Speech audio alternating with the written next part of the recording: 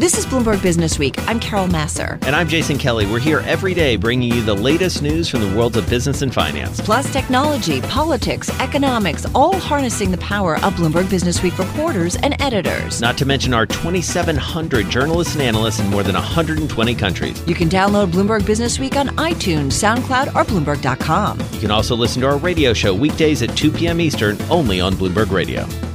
Let me throw out some numbers for you. More than 82,400 coronavirus cases they have been reported, with more new cases being reported outside China than within the country for the first time, highlighting the spread of the epidemic. Now, the first U.S. case of the virus was confirmed in Washington State at Providence Regional Medical Center in Everett.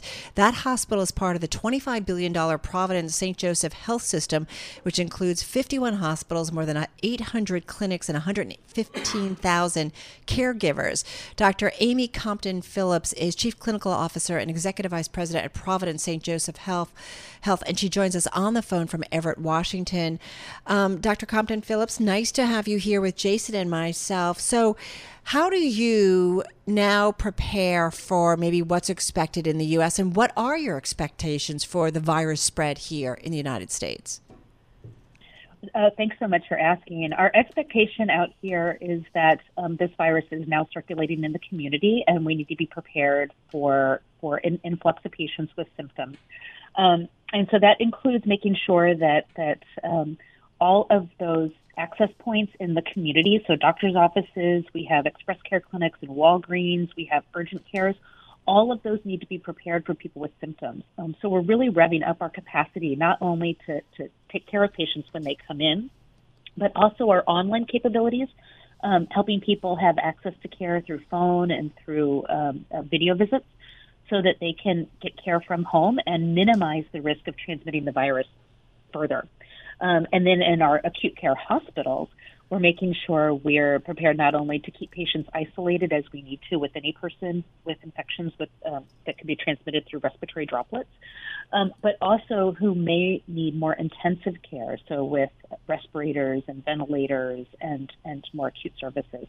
So it really is an all-out attempt to make sure that we're ready and able to care for patients should this get significantly out of control. So, Dr. Compton-Phillips, obviously there's a whole lot of information and a lot of misinformation out there. Help us understand, just as sort of human beings in the world, what should we be doing? What are you advising folks to do to minimize it, but also to sort of deal with this as this potentially spreads? Sure. Well, I think the key thing is right now, don't panic. Yeah. One case does not mean, we have an epidemic here in the U.S. It is like a very bad flu bug, and we've been dealing with the flu, and nobody's afraid of the flu. Right. So is this much worse than the flu? I think that's what we're trying to understand a little bit. It is a more severe version. So it causes very similar symptoms. It causes fever, headache, cough, shortness of breath. It's just so far in the statistics out of China, which we'll see if they play out here in the States, that of the people who get this infection, about 20% get a severe case.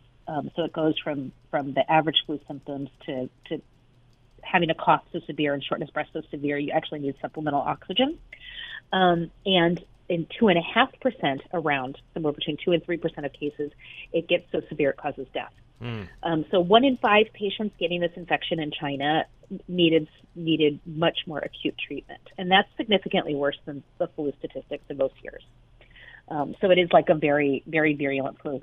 One of the challenges is that, most of us don't have antibodies to this version of coronavirus. And so being a novel infection, there's not any kind of what we would call herd immunity around where people are more resistant to this germ. And so you described a little bit of what you guys are doing at your facilities. What should people expect if they go into a doctor's office or a hospital in terms of how they may be quarantined or how they may be treated? Yeah, what we have been doing up until yesterday is asking about travel history, and if you have been traveling, we put a mask on you and make sure you're isolated. If you're traveling and have symptoms, we would also put you in specific kind of isolation rooms, including negative pressure rooms, so that we could do a test safely and send that test off to the CDC. or to the State Departments, depending on where we are, if the State Department has capacity, so that we could actually do this new test for COVID-19. That said, now that we have at least one confirmed case in the U.S., we're working with the CDC and with our departments of health in each state to say how broadly do we need to be testing patients here on the West Coast, which tends to be ground zero for infections that are coming over from the Pacific Rim. I mean, have we learned something from treating that first patient that you guys, that actually was in your hospital system? We have. We've learned a couple things. One is that in our first patient, and now we've treated several patients actually, but in our first patient, he actually did quite well for several days and then took a turn for the worse. And so we know that we can't just write it off and say you're going to be fine. We actually are being a little more cautious and watching people so we know what the natural history of this new disease looks like. And the second thing is that we were, again, in conjunction with the CDC and several of our national and international experts, we were able to get him access to an experimental drug, which made a big difference in his care.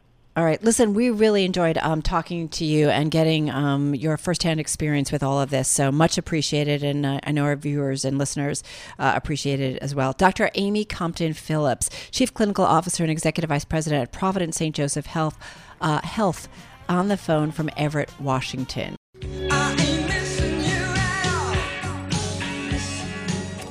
All right. So to me, this is one of the stories of our time in many ways. The expansion of access to different kinds of investments. We talk so much about it. We talk about the private markets, the public markets, and it's really an important question as we think about our own retirement, as we think about institutional versus retail and our investors. Search for yield in a low yield environment. Absolutely. So right at the heart of it is in this discussion, as often is Nir Kaissar, columnist for Bloomberg Opinion, joining us on the phone from Washington, D.C. Nir, great to have you back with us. Thanks for having me, Jason. All right, so give us the setup here. I love the headline, Mom and Pop should be free to skip private equity, which is sort of a provocative statement in the sense that private equity really wants these guys. And there's also been this sense that retail investors want to get a piece of this. You have a little bit of a different take. Yeah, I mean, there's a movement now to try to democratize private equity. I make an observation in the column, which is that, if you say to people markets should be available to everyone, everyone should have equal access to markets, that would be a pretty, banal statement in most respects. But when it comes to investing, it's hugely controversial because we have this idea that we need to put gates around certain investments to protect ordinary investors from themselves because they're presumably not sophisticated enough to have access to certain corners of the market. That includes private equity, that includes hedge funds and other places. The problem is that these gates eventually come down. They don't last forever. And we're talking now about giving access to ordinary investors to private equity, which I support. But inevitably what happens is these gates come down too long. It takes too long for these gates to come down, and they come down after everyone else has feasted. Right. And in this case, private equity has been hugely successful for the last 3 decades. Valuations are very high, and I worry that ordinary investors are going to be invited to the party just in time to get hurt. Well, that's what I love. You know how we kind of look for peaks in the market and signs, and I feel like when Sam Zell sold his REIT, just ahead of the financial crisis and mortgage meltdown, we're like, all right, that was a peak. I do wonder if we talk about so much money that has been, gathered by the private equity firms. We talk about all the dry powder that they have, and I do wonder if it's a sign also, along with the reaching out to more regular investors, that maybe it's a sign of the PE top. I think it is, Carol. I mean, there's 2 different ways I think you can look at that. One is just objectively at the numbers. I mean, you look at the valuations, PE, they're twice what they were 20 years ago. And also, obviously, PE relies heavily on leverage. Mm-hmm. And for the last 3 decades, you've had this secular trend of interest rates going from very, very high levels in the mid to late 1980s to what they are now, which is on the floor. And when you take away those headwinds, it's just difficult to see how private equity is going to be able to put up the numbers that it has in the past. And when you look at projections for private equity going forward, I mean, there are some people who think that returns are going to be even lower than what you're going to get from the S&P, which itself is not particularly cheap. But there's also, to your point, Carol, there's also this mechanism, this feeling that, you know, the smart money knows what it's doing, and when it owns rich assets, you know, maybe the thing to do is to dump it on unsuspecting ordinary investors. Right. And so there's a feeling that that's happening too. Right. Well, it's interesting too, and Nir, I think you point this out in your column as well, that not all private equity is created equal too. And sort of riffing on your lead with your Groucho Marx quote about, I don't want to belong to any club that would have me as a member. You know, part of it is which private equity funds you could get into, because the really exclusive ones, maybe they don't want to make room, you know, for other investors because they've got all the money that they need. So not everyone's created equal here, right? That's right. And I think that's where you really have to distinguish because, you know, in private equity and particularly in venture, there's a big difference in the distribution of returns. Yes. If you look at, for example, what the returns of the most successful private equity investors get, it's orders of magnitude greater than what sort of like the average private equity returns are. And so there is also this feeling that as private equity proliferates, as funds proliferate, that to the extent that they're going to be available to ordinary investors, the ordinary investors are not going to get the top of the line access. Exactly. And that's a further problem. All right, we're going to leave it there. Always good to catch up with you. Love your columns. Nir Kaissar, columnist for Bloomberg Opinion, founder of Unison Advisors.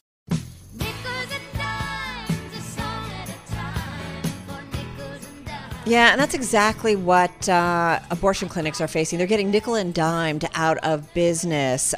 This is a fascinating story. It's my must-read in Bloomberg Businessweek magazine. Rebecca Greenfield is in charge of the diversity coverage here at Bloomberg News. This story reported by her and Cynthia Coons. Rebecca is here in our Bloomberg Interactive Broker studio.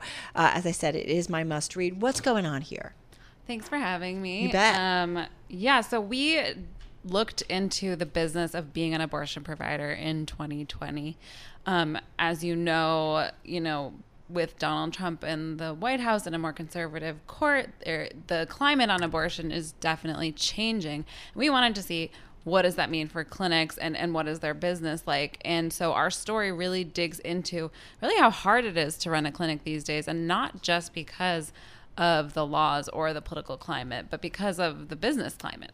Well, talk to us a little bit more Yeah, about tell that, us what more that about means. that. Yeah, so there are restrictive laws, and those laws oftentimes do make it costlier for clinics to operate. But then there's the general culture of fear and stigma that makes other business owners not really want to work with the business of abortion providers. And let me just jump in for a second, because you do talk about one individual in particular, Amy Hagstrom Miller, who is, I think in your words, de facto legal guardian of the pro-choice movement.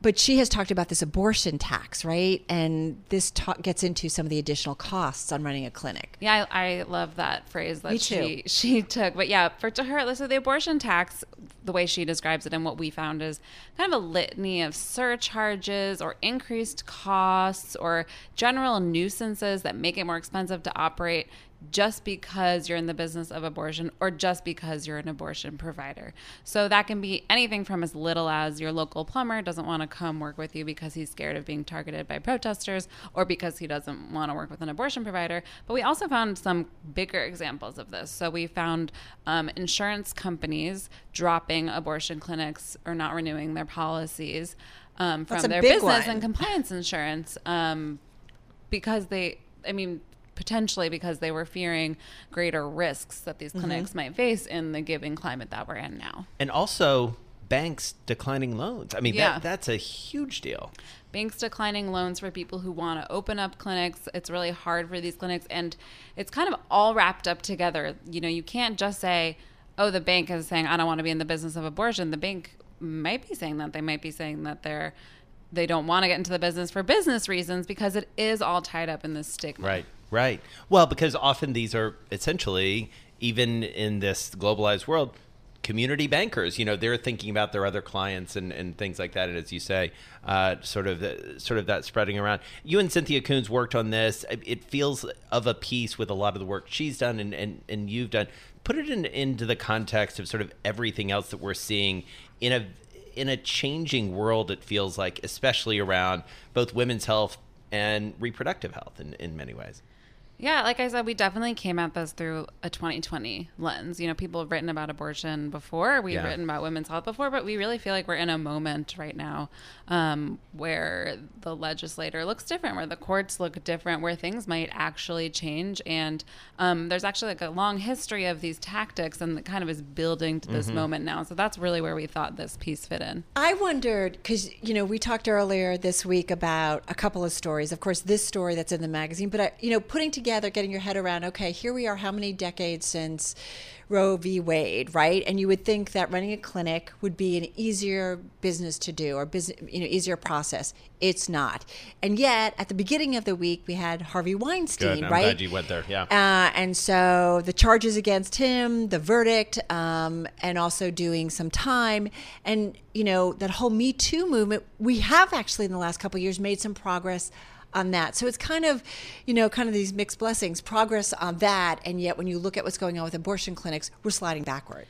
Yeah, it's a really dissonant week for this. So next week, the Supreme Court is hearing arguments in an abortion case that's really similar to an abortion case that they heard 4 years ago. And it's really, it's potentially they could decide in the favor against the abortion clinics. Yeah. And that would be a huge backslide, basically. 4 years ago, they had this big victory, and then it would be a backslide. And then you put that against, the whole Me Too movement, and that's kind of a grassroots movement. It's very pressuring companies. We saw some movement in the criminal justice system with Harvey Weinstein on Monday. But I think, it's just this disconnect between basically like the laws and the court system and what I think grassroots movements are happening now. Well, and public opinion obviously plays into this as well. Was so powerful when it came to the Me Too movement and the velocity at which that happened, obviously with Weinstein specifically, and all the sort of powerful people who ultimately came forward there. But then the way that it really went viral in a lot of ways.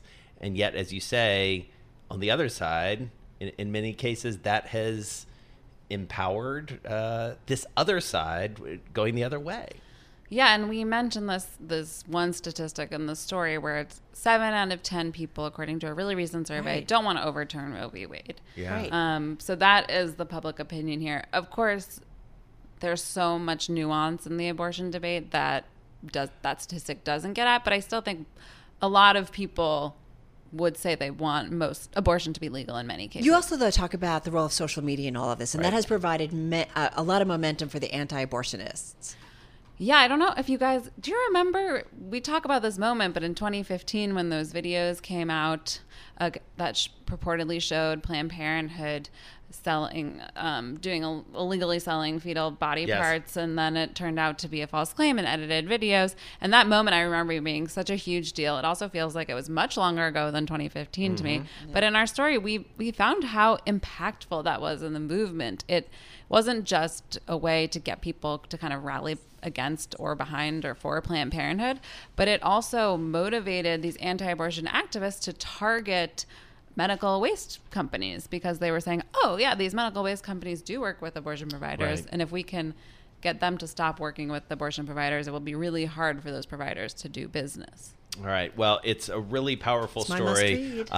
Carol's must read, and further conversation with Rebecca Greenfield on our weekend show this weekend. Catch that starting Friday night. Both an analysis of this story and a little more conversation about the impact of the Weinstein verdict. Yeah. Another story that Rebecca and her team have been following very closely. She oversees all of our managing diversity coverage here at Bloomberg News. Our thanks to Rebecca Greenfield.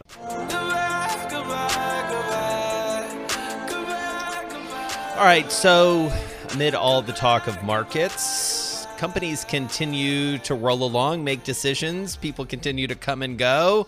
And on the going side, a couple of people leaving some key roles over at Apple. And when we think about Apple and wanting to know exactly what's going on there and what it means, there's only one guy for us. That's Mark Gurman. He joins us from our Los Angeles bureau. I was delighted to catch up with him briefly earlier in the week. So, Mark, tell us what's going on over at Apple. We're talking ops and supply chain here. Yeah, hi, Jason. Good to see you, too. Yes, so 2 longtime operations VPs, which is basically the highest level you can be in the Apple, in the Apple ranks, other than a senior VP or the CEO, et cetera, have left the company. One person named Nick Forlenza has retired. The other, Dugo Pazmouj, is planning to leave later this year in discussions about his exit. And they've both been very key to the manufacturing and supply chain, like you said, around nearly every major Apple product that you can think of. So how serious is this? Like, what does it mean? How do I read this as an investor?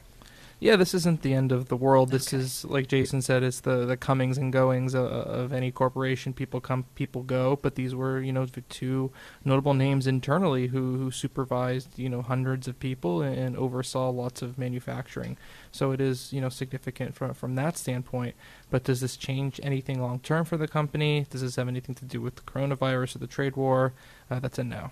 Well, and Mark, you point out in your story, which I think is really important for folks to remember and understand, that operations has been the core of Tim Cook's Apple, right? I mean, this is what has really helped this company extend its lead over its rivals, to expand. This is the cornerstone of the strategy. So when people leave in this business, maybe, back in the day in the Steve Jobs Apple, people have been like, it's an ops guy, don't worry as much about it. But this is the core of the strategy here. Yeah, Apple at its core is operated or run by operations people, I should say. 3 of their most senior people on that senior executive team come from operations backgrounds. Like you said, Tim Cook is an operations guy. His number 2, Jeff Williams, is an operations guy. They added a new operations person to the executive team that sort of replaced Johnny Ive on that executive leadership team, Sabi Khan. So this is an operations-driven company. And it's, for a long time, the company's division for ops hasn't really seen much shifting at that top level. But now you're seeing 2 people, coming and going in a very short period of time. So, Mark, got to ask you, from a supply chain perspective, obviously lots of people have been talking about Apple through the lens of the coronavirus and the impact there. They've made some changes. We've talked to you about it over the last year or so, especially in light of the trade war. Help us understand the impact on supply chain and operations that the coronavirus is having now. So I think the impact is really going to be in the month of March and potentially in April. What you're going to start seeing is Apple running out of iPhones at a lot of retail stores in the United States, Europe, etc. So the impact is going to be there. But obviously people are now coming back to work. Things are starting to ramp up. And there's about a 4 to 6 week lead time, right? So you're going to see some impact for the next 2 months. But I think after those 2 months, things are going to start to clear up, and things should be fine. But there is some concern about the next iPhones. There is concern about some of the engineering work, because these things are developed hand in hand between Cupertino and China, not being able to be done. But not to be too optimistic, but I don't anticipate any big shifts away from that iPhone normal September launch timeframe because of this at this point. So it's not going to, so it's not going to mess anything up ultimately longer term here. I really don't think so. What we're seeing now are some conferences being canceled. So if Apple was going to hold some sort of product launch event in March, I would anticipate that would be sort of maybe like a press release situation instead, or maybe at a smaller gathering. Other than that, I really don't see a long-term impact. All right, just want to bring you a red headline crossing the Bloomberg right now. It has to do with some of the key Canadian exchanges. TMX exchanges, including the TSX, the Toronto Stock Exchange, have been halted. Trading there have been halted due to some technical issues. That redhead crossing the Bloomberg just a few minutes ago. So we'll bring you more as that develops. But, obviously an important market. Yeah. And an important series of indexes. So it was a technical halt, and now it's going to be closed for the rest of the day. That's right. Yeah. So we're talking about the TSX, TSXV, and TSX Alpha exchanges. Technical halt was declared, and TMX now saying that the technical halt to remain for the rest of the day on the TSX, the Toronto Stock Exchange. So more on that as it develops. Our thanks to Mark Gurman out in Los Angeles, tech reporter, bringing us the latest and greatest on Apple. As we said, some comings and goings as it relates to some top executives there, and a nice update from Mark as well on the supply chain. Because if you think to last week, I think, was it last week? Apple was really, among the first to come out and say, here's how this is going to affect it being the coronavirus, our operations, sort of shutting some things down. And they talked about lower sales, obviously, in China, right? Because Exactly their right. retail outlets were closed. So it totally makes sense. But I do wonder, coming off of U.S.-China trade war, coming off of the virus, I really do think there is a major rethink potentially going on when it comes to supply chains around the world. Yeah, how about you let me drive? Oh, no. Who's gonna drive you home? Honey, please, I'll do the driving. Drive on. Excuse me, I want to drive. Just drive, baby. It's the question that drives us.